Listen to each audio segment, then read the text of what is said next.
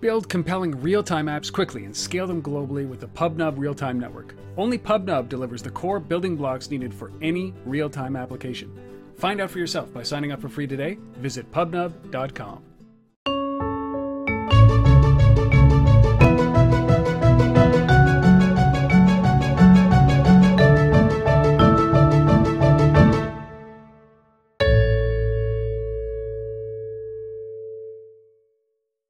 Hello, everybody, and welcome to Untether.tv. I'm your host and founder, Rob Woodbridge. Today, we are going to talk about why developers can no longer ignore China. This is one of these things that we've all heard about. I've interviewed many mobile entrepreneurs who have gone to China first and gone to Asia first instead of going to the US, simply because of the market size and the opportunities. And I think probably the lack of selection at some point, early on anyways, that they've established a foothold in China and then have flourished there, made a lot of money, and then eventually come over to the United States. So a few things about China. If you didn't know, it's obviously a big country, very populous country. And last year, it actually now is the most active country for activations in iOS and Android for smartphones. It has surpassed every other country. It also has surpassed the United States for connectivity in general, with more than 321 million connected devices, that's smartphones and feature phones. And then it's projected by 2013 actually to have over 500 million smartphones activated in the country. Now that is a huge market. And these are all numbers that I am actually gleaning from InMobi. They just came out with a report, which is basically the Chinese opportunity versus the US opportunity and why you have to be in China if you are thinking or considering or in the mobile space. And joining me to talk about this from India, which is another emerging economy, is Piyush Shah, who's the VP and GM Performance Advertising and Developer Platform. He's live from Bangalore. I got to tell you, it's 10 p.m. in Bangalore. It is midday here in Ottawa. Yeah, Piyush, thank you so much for doing this. I really appreciate you sticking around just for me, man. Sure. Thanks, Rob. So Pleasure to talk to you. Why don't we start with a little bit about, I've sat with a number of people from InMobi, but talk about what you do for InMobi, a little bit about your history, what led you to InMobi and what you do in Bangalore.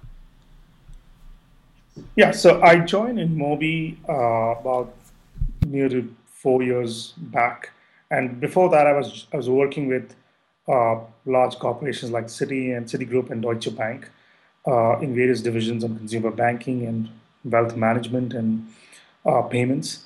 And then, of course, before that, I was a startup entrepreneur myself for about 3-4 years in the dot-com days. So burned my fingers, learned a lot, but realized that is the best thing, most exciting part of being an entrepreneur. So did that for a while and then realized that there's much more happening in the world out there, and I got to work with a company that is passionate and ambitious and looking to build something successful out of India, which is very global and something which has never been done before by any Indian company whatsoever on the product spectrum. So joined them, and then currently I head the global performance advertising business for InMobi and also drive the product roadmap for the developer platform. And that's what I do by working very closely with our customers, both advertisers and publishers, and of course, driving the business direction and product strategy with the various teams in InMobi, just to make sure that we are innovating ahead of the curve and giving the maximum ROI for advertisers and the best possible eCPMs and monetization for our publishers. And InMobi is one of these stories. It's very impressive. I was obviously been around long enough to see the meteoric growth and rise. I mean, and announced with them, a $200 million funding about a year ago, or just over a year ago, and watch them absorb some great companies, and it's been fascinating to watch this grow. So, how big is the team in Bangalore now that you're working with? Well, the team in Bangalore is about around 500 people. It's crazy. It's crazy. And yeah, it's crazy. It's growing at a scorching pace, and I think we just moved into a new nice office, and it just already sort of completely strapped out. But that just shows you the opportunities here, right? Is that you talk about being an entrepreneur, and I mean, being an entrepreneur can sometimes be isolating, can't it? Like you long for the days that you work with a team, and you have retreats, and you do the things that teams do, and you work with somebody who's smarter than you, so you can learn from them. I mean, you must have been going through that as you were building your own. Maybe you're the smart guy, but I'm certainly not. I long for those days. No, absolutely. It's very humbling because with every new hire, we've learned that there's so much more stuff out there that we don't know. And the best part is none of the founders or a part of the senior exec team are necessarily from the advertising field or mobile technology or telecom backgrounds. I think we just simply understood and realized that there's a huge opportunity out there. If you can simply think first principles, create a strong technology and platform-based organization, and of course, in our own opportunistic way, make sure we are conquering the global scale because mobile is global. I think those three four pieces came in together, and I guess backed with strong investors, it started making sense. Well, it's I love watching InMobi. So every time I get an opportunity to sit and talk to somebody from the organization and in a senior level like you, because I always learn from you guys, whether it's in Bangalore or in the United States or anywhere else. It's always been a great pleasure, and I hope to do the same thing, extract a little bit of knowledge about the stuff that you guys are doing and the things that you are seeing. Because you have such a worldwide focus, you're able to bring this kind of data up to the forefront based on what it is that you do to make money, which is your business. And so you guys recently at the beginning of May of 2013, if you're watching this a little bit later, actually released some staggering numbers. I mean, we know that China is a huge opportunity. We know that India is labeled a huge opportunity. And I've just spent a weekend talking about Africa as a huge opportunity as well as as maybe, I don't think it's saturation yet, but the U.S. starts to slow down and not in general, but app fatigue sets in and mobile penetration is at an all-time high. So you start to look at other opportunities, and obviously China is one of those, isn't it? Absolutely. I think the big question, of course, is if you are a mobile first app developer, if you have a mobile first business, then you might as well go after uh, users and smartphone users and tablet users across the world. And if you have a product that is fairly generic, I mean, yeah, you're not doing a trading business and hence don't need licenses across all these countries. But if you're doing a mobile first app, which is a game or a communication app or any generic thing, then why not distribute and acquire users worldwide, and why not monetize the hell out of the whole thing? I think the whole Apple ecosystem and Google Play have made things very simple and easy and frictionless for you to run and expand your business across borders. And of course, players like us allow and help and enable customers to do that much more easily. So, which is why, I mean, whether it's China, I mean, this whole economy and ecosystem is about unknowns from Lithuania and Estonia and Russia and of course Finland and a lot of these our own US and India and in these countries who've done phenomenally good jobs in making sure that they build something great, but their ability to sort of have a multiplier effect on distribution and making money is not limited by their own size. They're like 5 to 10 people each. And that's what makes this whole thing so interesting and sort of insane in terms of this scale, which unknown developers, like we all know, have managed to get. And that's why we believe that a lot of that scale is going to come from China, both in terms of consumers and users, and now a staggering number of developers who are originating from China, who are looking to conquer not just the Chinese market, but the global market. And we can talk about that in some other time, but we see that dimension happening on both sides.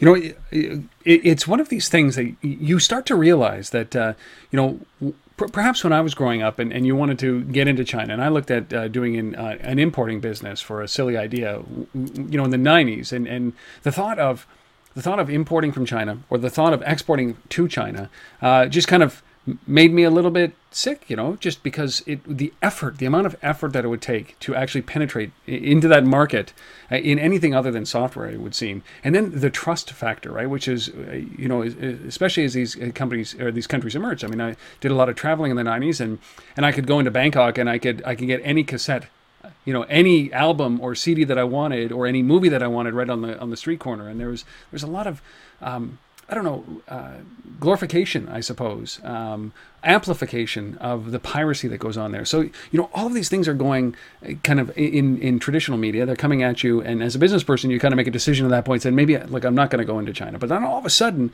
the app economy emerged, and now it's everything's changed because you can, at the flick of a button, enable your application in China. So, is that what it is? Like, why is it so important for these companies to be in China? Is it the population? Is it the education? Is it the consumption? What is it that makes it so important for mobile first companies? As you said, game companies, communication applications. Why is it so important for them to be there? So I think the fundamental is very clear. As a developer, as a gaming or any of these app company, you're looking at essentially two things. You're looking at acquiring large number of users who will engage with your application in a much more loyal and frequent way, an active way. And of course, a certain proportion of those users will end up helping you monetize and make a lot of money and have high LTV. So with that objective in mind, China has got all the three. So huge number of smartphone devices and tablets now increasing, as you mentioned earlier. Much higher average levels of usage and consumption of their mobile device. And that's understandable in terms of the way the smartphone has become a much more closer device, a personal device for the Chinese versus an average American, because of the demography, of the teenage nature of China, of the fact that this is something that they've catapulted themselves from the pre-pager era and directly to the smartphone era, whereas in US it actually went step by step. So all those things have happened, which makes the mobile device a much more intrinsic part of the Chinese consumer or average consumer, vis-a-vis an average American. That's the way we look at things. So there is huge penetration and device ownership. There is huge, just sheer engagement and consumption of the device. And then by the sheer demographic of the whole piece, they are all willing to experiment and do a lot more with their phone in terms of figuring out apps and testing them apps and all that. And then finally, given that the market has traditionally been a very strong online RPG and all those MMORPG market, the moment they see some similar such experiences on mobile and it makes it simpler for them, I think there's an inclination, there's an intrinsic inclination to sort of start using those apps and play games and stuff like that. So I think all those add up. And then the moment the whole freemium model came, where they didn't have to pay for anything, and that's where the whole paid versus freemium came in, it suddenly became such a large thing because all they needed was downloading apps for free, and then they could decide whether they want to pay or not. So I think all these 3-4 things have added up a lot more, and that's why one has to be very clear that you cannot just ignore China anymore if you're looking at a global app business where you have a generic app which can get consumers. So that's the way we look at it. And increasingly for a lot of global developers who work with us for China or for China, Japan, Korea, they realize that if they're not in those markets, they're pretty much losing out 40 to 50% of the opportunity. The global opportunity. The global opportunity. Hence, you cannot just do with being in US and Europe and FIGS and Nordics anymore. You got to figure out China and Japan and Korea, especially China. Well, and it's pretty obvious to see that when Facebook is talking about this, and Google is risking being ostracized for being in China, and I mean, this is very important to them because the growth for those companies, for those big companies, is China, isn't it? Right now, this is the battlefield that they're going after very aggressively, and there's already incumbents in China that are huge, that are comparable in size to Facebook, right? So, and to Twitter. So this is a market that obviously needs to be penetrated. I'm not saying that that's the sole reason that you go in there, but you talk about key factors in there. Is that I got to hone in on a couple of these. Is that they adopt the technology much better. Freemium is a very important piece, as you've said, and I've talked to a number of companies that have gone in with that freemium model and made a lot of money as a result of this. And in the early days, if you wanted to get into an emerging economy or a growth economy like China or India, for that matter, I think of Lever, and they had to offer products that were comparable to North American products, but at a reduced price in order to be able to penetrate that market because of the disparity of income. But with a freemium model and small microtransactions in local currency and a huge volume of people that use the product, all of a sudden you're in the market and you've adopted the currency and are able to sell. Is that how important is that? That must have been the catalyst for driving some of the growth of some of the early companies there. Absolutely, absolutely. And I think there are two parts to that whole freemium thing and why it's become such a catalyst for Chinese users to sort of spend more. So one, as I earlier said, the whole propensity to sort of experiment and uh, this inclination for emoticons and virtual goods and all that stuff from a culture standpoint, and that's true for both China and Korea and Japan at some level. That is one, from a propensity to do much more in-app purchase behavior vis-a-vis an average US guy, because they've just grown to uh, play and share emoticons and share swords and do stuff like that. So that's one angle. The second angle, which is something which is quite paradoxical, is the absence of Google Play, where people used to think that because there's no Google Play and there's no standard method of paying in China, it is a crazy market. How will I make money? Because users have no way to pay me in China. It's actually quite the reverse. I think what has happened in China is, because the top 5 distribution platforms are the big app stores, whether it is 360 or 91.com or Tencent's own distribution platform, they are very interestingly aggregated a range of payment methods, ranging from Alibaba or Tencent's own virtual currency and all that stuff, which is already a very prevalent method of payment in the country. Many more users have been using that in general for online payments in that country. And it was very easy for them to gravitate for that on mobile also. So while there was an absence of Google Play and a standard payment method, I think because there's a much more variety of payment methods available, which have been more prevalent, and there's not much notion of credit cards as such, I think that has actually led to making the whole payment of in-app purchase much more seamless and easy. And that is why there is a higher notion of freemium and stuff like that. So I think that's how we look at it, and where the challenge of the fragmented Android App Store thing is actually quite a boon from a user standpoint, because all these 4 or 5 guys have done a great job of ensuring that the payment process and the payment flexibility is very high. Would you say You also mentioned, finish off? Sorry, I didn't mean to interrupt. sorry, you also referred to the whole problem of piracy and the fact that the trust is not there. I think these 4 or 5 big distribution platforms have done a great job to show that they are trustworthy. They curate the stuff. They have anti-fraud and anti-piracy sort of tools to ensure that the apps listed on those stores are clean and not from fraudulent sources. So I think all these problems have been sorted in their own way, and hence global developers now know that there are ways and avenues to do clean business and of course make a lot of money.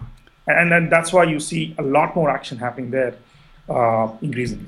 And yeah, I mean, according to your own statistics, you're talking about the propensity to buy in-app purchase behavior.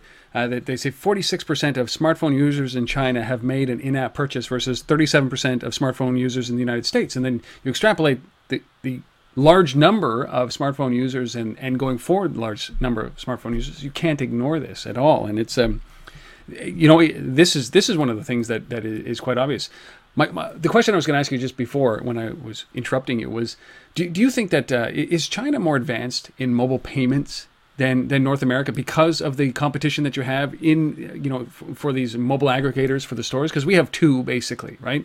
Maybe 3 if you count 3 or 4 if you count Microsoft and RIM or BlackBerry. But you've got the App Store and you've got Google Play. But so we're tied into those as platforms. But do you think that you're a little bit more sophisticated in the payment process than North America, in China? Yeah, so I think it is definitely much more cleaner in North America Because it's because of a yeah, linked carbon file. yeah, Absolutely.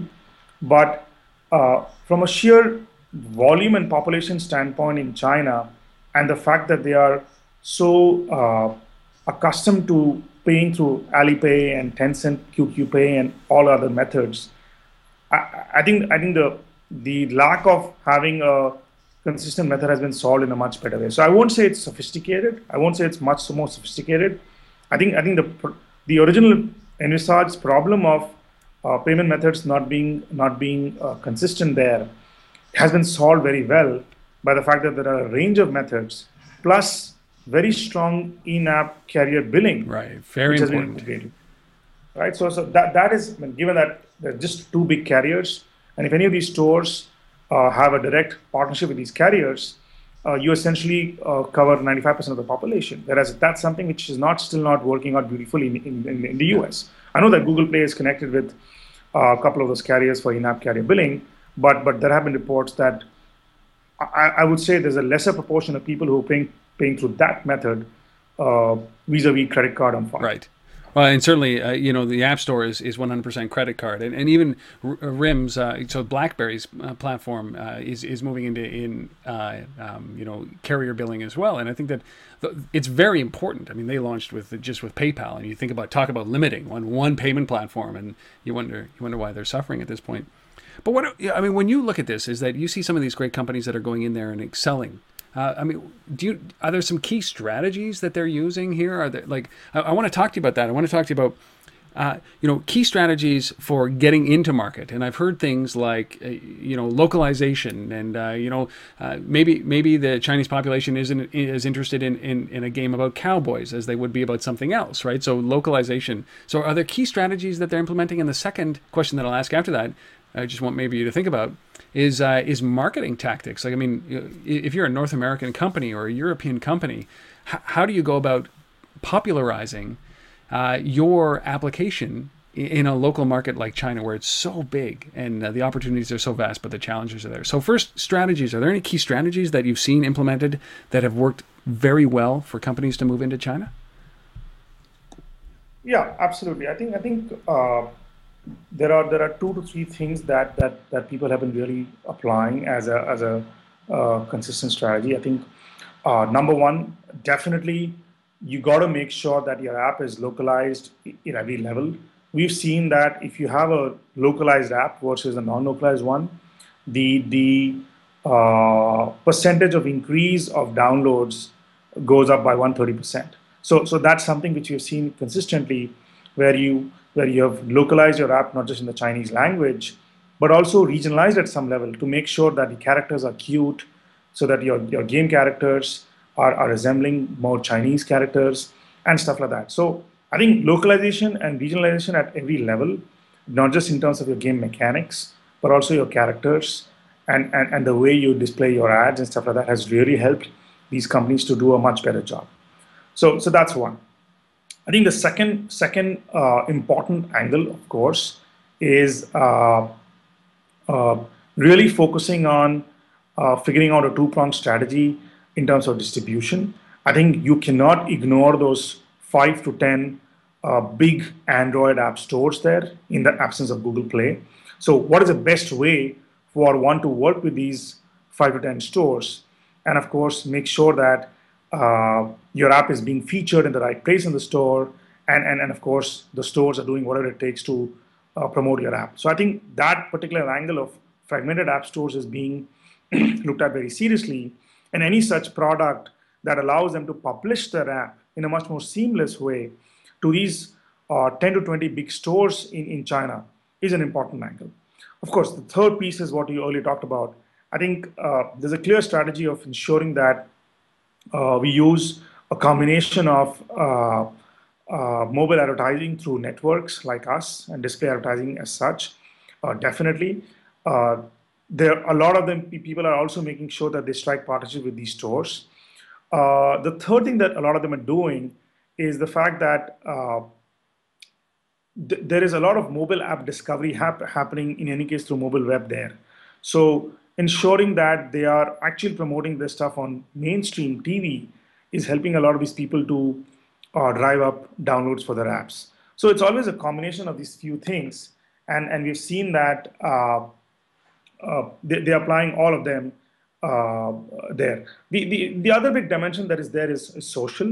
I think given that there are large social networks there already, like Tencent and Renren and these players, uh, there's a huge angle of social recommendations and advertisements that can help drive downloads. So all these companies are trying different stuff, but you've seen that simply using a combination of mobile ad networks like us, who understand the market and how the users respond, and working with these 5 to 10 important stores is the most common strategy that is being effective.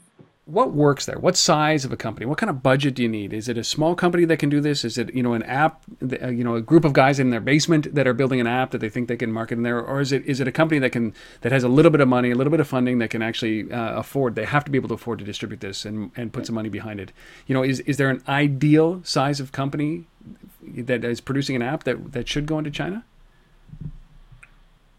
Well, I wouldn't think so. I think it is not. It's definitely there's nothing to do with size of the company. I think it's about the nature of your product and the game and the app, and in what sense does it appeal to the Chinese consumers. Uh, yeah, I mean, of course, your size will determine your budget a bit, but uh,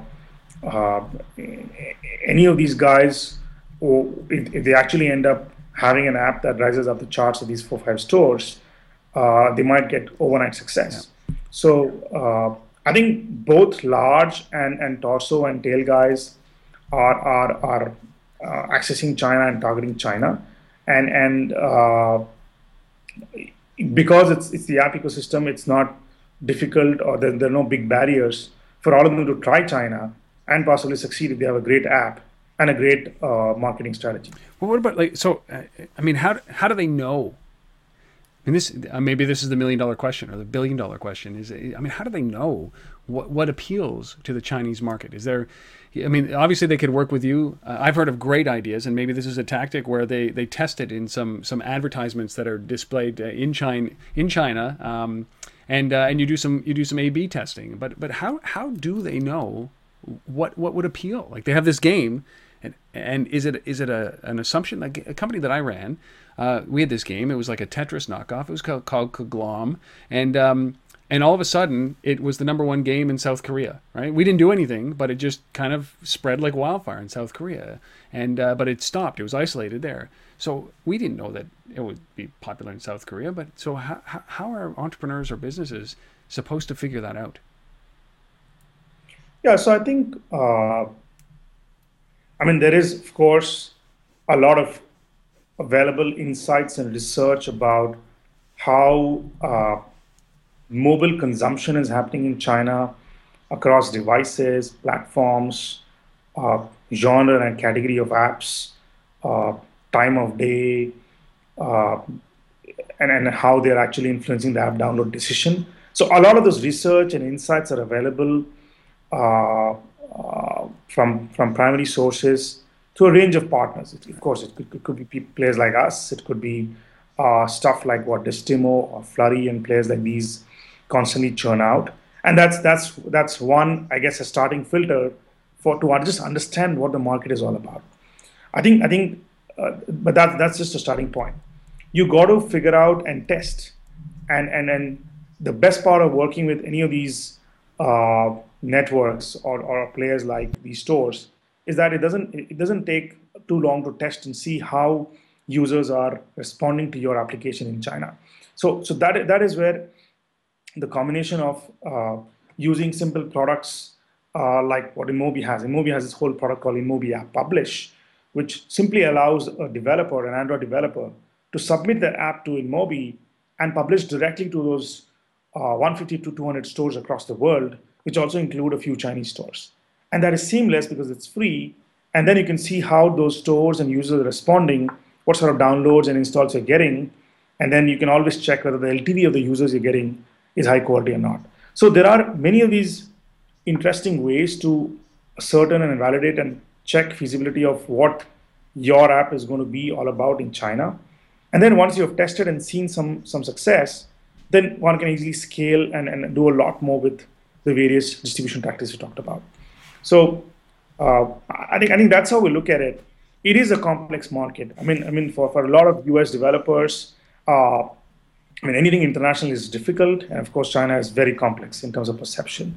And I guess that's where one has to beat the myth that in that mobile ecosystem, one cannot ignore these markets, and there are many companies globally placed to help them do a much better job of understanding the market and eventually help them distribute. And that's what developers have to take advantage of. Well, absolutely. And you mentioned, I mean, these five bigger marketplaces, that Android marketplaces, that they also have to be in touch with, and they have to be, sell through or be listed in.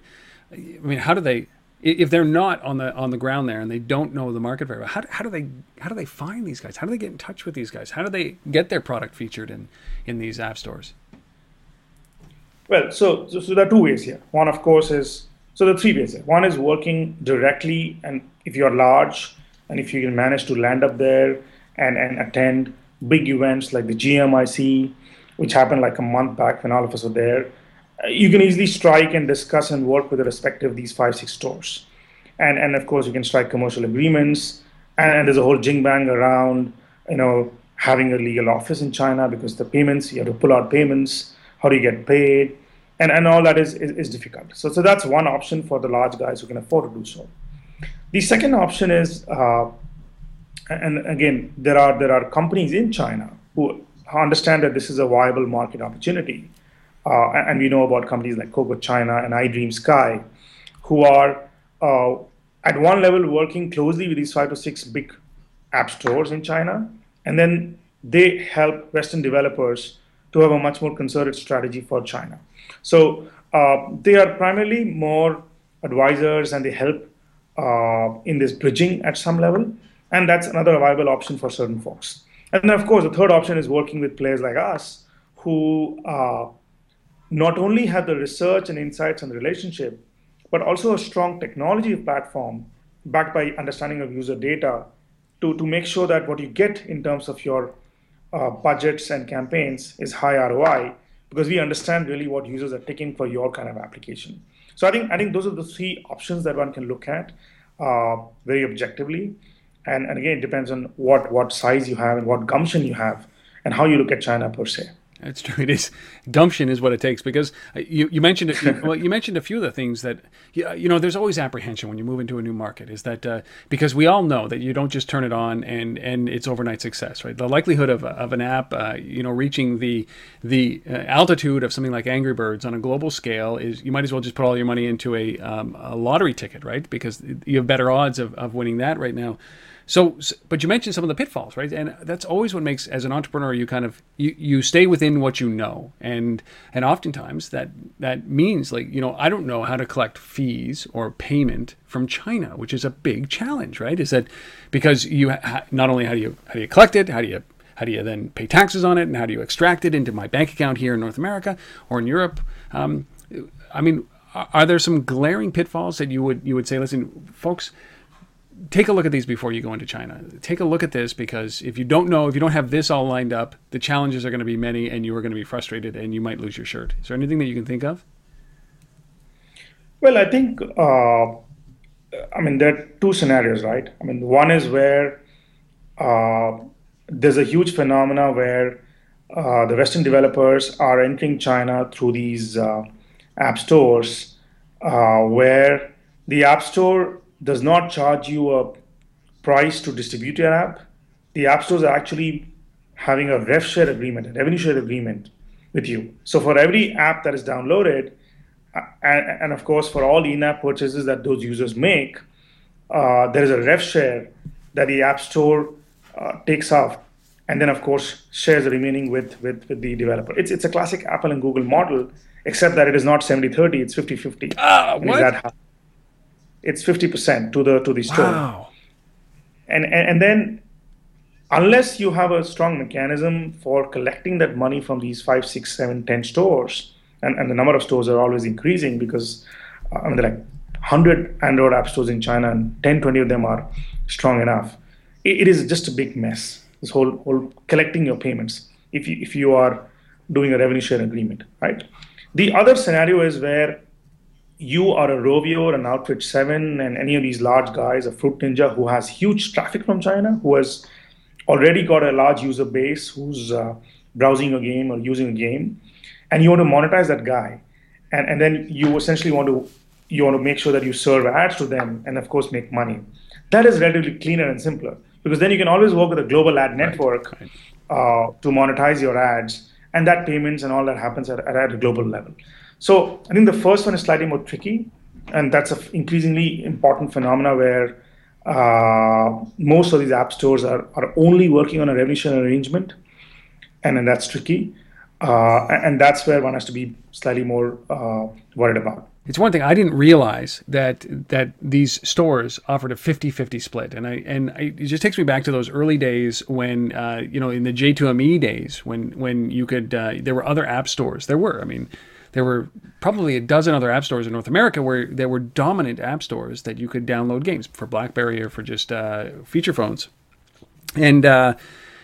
During those days, it was this kind of free for all that it seems like it is in China right now, where there was a lot of control held by those guys, and they were outrageous. They were charging way too much as a conduit to the customer, but they had the power. The App Store came in and all but eradicated those companies. There are very few left, if any. And as we said, in North America, it's dominated by Google Play and the App Store. Is there the chance that that's going to happen in China, or is it just too big? Well, absolutely. Yes. I mean, right now it's a crazy number of stores. The last count is like 200 Android app stores there, which are emerging and catering to all sorts of niche audiences in China, ranging from like kid stores and mom stores, and of course the big ones.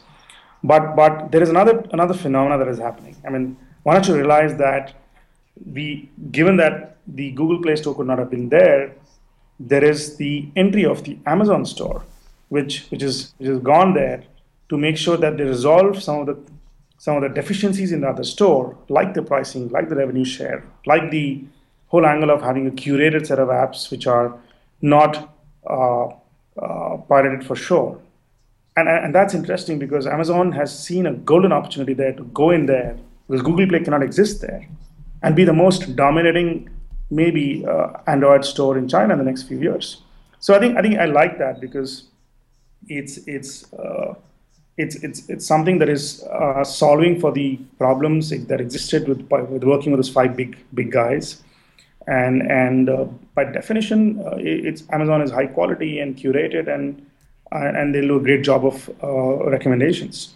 So that is the sort of stuff that will keep happening, and that is good for the ecosystem. Amazon is, I mean, certainly for anybody who's ever listened to any podcast that I'm a part of, is that I believe that Amazon will be the most valuable company on the planet at some point because of these moves that they do, and certainly the ability to get into China very quickly in a fragmented market like Android and be the branded, curated voice for Android down there is amazing to me, and I think that there's huge opportunity for those guys. So. Yeah, and they obviously think that, and everybody thinks that, and that's not a smart statement, but that's just a matter of fact statement that Android is doing wonderful things, or that Amazon is doing wonderful things. My question, and my last question is this: what is succeeding there? We talked about games, we talked about communications applications that are in there, but there's broad categories for games.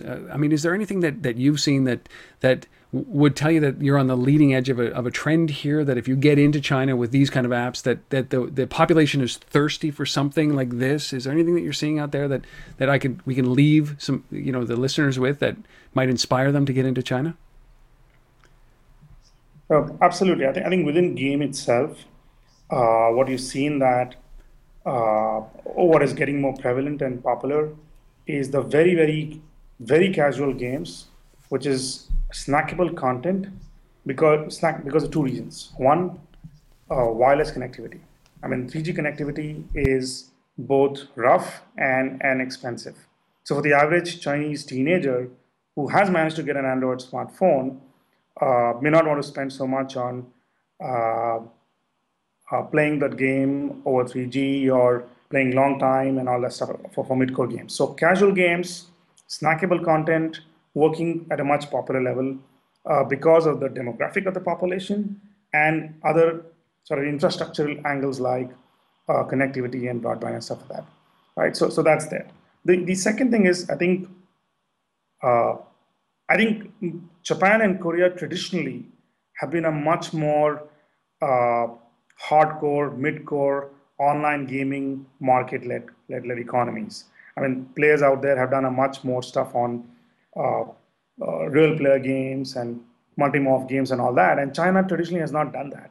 So, which is why I think we've seen that it's more the casual types, of course, the puzzle games and the card games and stuff like that. That is much more vogue and much more successful. And what about the communication side? I mean, there's behemoths in there, right? That are trying to get in there, but there's got to be some little niche that you think that is completely not exploited yet when it comes to is the Chinese market? Are they Instagram fanatics? Are they filter fanatics? Are they real time communication fanatics? Are they are they gamblers? Are they is there something that there's just you look up and there's a gap that you've seen? Yeah. So I think on the pure messaging and chat perspective, most players think that Tencent has done a phenomenal job, and both I mean both Kakao and NH Line, who otherwise in other markets have really sort of become dominant and the number one and number two players in many of these other markets, they just sort of realize that China, it's Tencent who's really cracked the market because of multiple reasons. So I think that core piece itself is sort of protected by Tencent, while there are many other players who are coming up strongly and using a combination of chat and messaging and search, and players like Qihu. I mean, there's a player called Qihu which has done a phenomenal job. Of course, Baidu doing much more on the app side by a combination of search and all that. So I think those are local players who've done well, but many of these other global chat and communication players realize that it is not an easy challenge, right, on the communication side. Having said that, I think the Chinese guys have, of course, respectfully uh, copied and replicated every successful or not successful mobile app company in the Silicon Valley. And there are like when you meet these guys, they don't talk about their own name. They share, I am the Pinterest of China, I am the Instagram of China, I am the color of China. And I think all of that is happening. But the few of those which are again working out very well is the photo sharing guys, because again video cannot work too well because of infrastructure reasons and bandwidth reasons. So we've seen all that happening, and it's funny because when you think that let's say let's take the whole e-hail taxi application companies like Uber and Hilo in the western part of the world, and you would think that's a very western phenomena. Suddenly you see a whole rise of e-hail apps in China, in Beijing and Shanghai and all that, are getting really popular.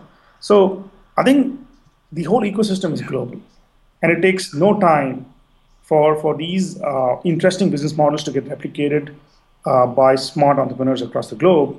And because it's all mobile, it's because there are distribution platforms and of course networks like us who can help do much more distribution easily. There are no borders. It's a global porous thing. That's my final statement. It's so, like what you just said there is so. What's so great about the mobile industry, right? This is a global thing that has descended upon us all at the same time, and countries are participating in different levels, but the acceleration that participation is faster than anything we've ever seen before. And as a business with an innovative idea, like an Uber, like a Halo, like ride-sharing car companies, right, that leverage that, or even hitchhiking companies that you tell your location is, and then there's a car around the corner that is participating, and they'll give you a ride for a tip. Those kind of things. I talk to a lot of entrepreneurs that say, listen, we're gonna contain it, we're gonna grow slowly here, and then we're gonna expand into other states. But at the same time, as they grow slowly here, like Uber, going from city to city to city, you look over at China and they're like, hey, that's a good idea. Boom! And then they are the dominant player in China, and then Uber can't get into China because it was their idea at the beginning, but somebody else actioned very quickly. So that's a cautionary tale about this industry, isn't it? There's no time to wait. You have to put the pedal down, much like InMobi has done, and just say you are either a global player or you will be relegated to this little spot over here and outside of the countries that are dominant like China. Is that a fair statement? Absolutely. I think this is one economy, or this is one phenomena from a whole industry shift standpoint that is far more global in its perspective and its learning curve and acceleration curve than anything else. I mean, PC and servers and online has gone and done all that. And PC was only about four Yeah. economies: I mean, US, UK, Germany, and Japan. But then mobile is really where you've got a Lithuania who's on the map for some reason. There's Estonia on the map for some reason, and I'm sure there are random countries in Russia which are doing great. So it is truly global, and it can be overnight success at the same time, but at the same time it can actually, if you're not innovating constantly on for your users, there's so much more competition out there. You could just be relegated to a nobody in no time. And you've seen that with many apps who've actually been great success stories, but in a matter of like months, their user base has shrunk like by 50, Yes. 60%. So it is a difficult and crazy and unforgivable forgivable ecosystem. I would say this is the last question here, and then I'm absolutely going to let you get home, Piyush. I really appreciate you spending this time with me so late in the evening for you. When like we look at what's happened in North America, and it's kind of, we're in this kind of post app world. Like the app economy has come, and you know, everybody talks about app fatigue, and you know, the number of downloads has declined a little bit, and our, you know, we use the same 3 or 4 or 5 apps every day, and you know, we've matured into this spot where it's about user interface and user design and integration into life, and you know, always on services, and there's a new layer as a result of what's happened with the app economy, and then I look at China as this burgeoning market where you know, there's a flourish of activity around smartphones, and everybody's activating smartphones, and there's tons of downloads, and people are trying all these new apps, much like it was maybe 2.5 years ago when the app economy emerged in the U.S. What do you think happens here for China? How long does it take for them to get into that stasis period where it's no longer about the app economy, it's about enabling the economy through apps? How are we going to see that transition much faster than we did in the U.S.? Well, I think there is that gestation period that China will go through where uh, there will be uh, a large early majority of smartphone owners, first time smartphone owners, and first time tablet owners who will participate in this whole gaming frenzy, right? And then they'll keep doing so for the next 1 to 2 years for sure. Then what is going to happen? I mean, the whole US phenomena is where the late majority smartphone users who've lived with there and done their Angry Birds and done all that stuff for like 2, 3, 4 months now realize that I need my photo app, I need my one news app, I need my one music app, and I'm done, right? I think that late majority is going to take quite a while because you've got 500 million more people to buy those smartphones. And you got, of the 500 million people who bought the smartphones in China, uh, there are at least 400 million who bought $50 to $100 worth smartphones, and they'll never be satisfied. They'll always want to sort of do something to make sure that they upgrade to the next phone and do much more beyond that. So I would say that whole functional utility, non-gaming set of applications that make the whole thing more consolidated is is it has a fast rise, has a fast ramp up in China, but I would still say that at least 2 to 3 years before you see people getting fed up of apps in China. I think it's a crazy economy, and by definition, from a culture standpoint, the proclivity of leisure and entertainment and uh, attachment to the device is much higher. Well, my wife would argue that my attachment to my device is it rivals that of probably the new owner of a smartphone in China. But boy, oh boy, oh boy! I mean, this is so fascinating because to get a glimpse into China like this, and the opportunities there. Like, if you're listening to this and you haven't considered China as an opportunity, you know, I look at it as greenfield. And the way you've just described it is that, you know, the games were the opening for this. And if China is just at that point right now, and it's a much larger market that is waiting for the opportunity to play your game, and then waiting for the opportunity to use your utility app, like an Instagram, for example. This is going to be a far greater opportunity than it ever was in the United States. So why aren't you considering this? Why aren't you looking at this? Why aren't you, getting in touch with Piyush to actually help you move into these markets and exploit them to your benefit? And I don't mean exploit like underage labor. What I'm talking about is leveraging this growing tide and becoming big in China. And then when you made your money, come back to the U.S. and put some money in there, because it takes much more money to make money in the U.S. than it does in China. That's my short interpretation summary of what we've talked about. I can't thank you enough for doing this.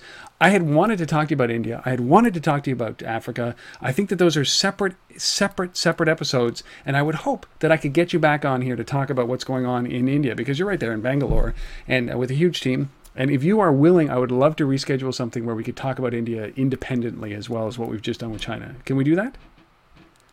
Definitely. Maybe a little earlier in the evening for you. I don't mind getting up a little earlier to make sure that you get home for dinner. That would be good, yeah. Piyush, where should I send people? Is it just inmobi.com? Is that where you want me to send people? Yeah, inmobi.com is fine. Look, I know that I've found this so fascinating, and we will start looking at other countries as well. Go to inmobi.com. We have been speaking with Piyush Shah, who's the VP and GM Performance Advertising and Developer Platform in Bangalore for InMobi. It's pushing 11 o'clock p.m. there. Piyush, thank you for doing this. I really appreciate your time. Thanks a lot. Pleasure of mine. For those of you who are listening, watching, whatever you're doing, wherever you are, I appreciate the fact that you bring this into your day. However many times you do listen to these things, the fact that you've made it this far means so much to me. What I would ask for you, just one simple thing. It is my currency. It is how I prove that this is actually resonating with you. Whatever application you've used to download this from, whether you're on iOS or Android or Windows or on a BlackBerry phone, go to that podcast store that you got this at and rate this. Give me a 4 or 5 star rating, whatever you feel appropriate, and then leave a little note for me there, and I will mention you on air. It is my currency. I would appreciate it if you could do that. I call to the masses, please. It helps me, allows me to bring these kind of quality guests every episode, so please go and do that wherever you might be. Thank you for watching. I appreciate the time, and we'll see you next time on Untether.tv. Thanks, Piyush. Go to sleep. Hey. Thanks, Bob.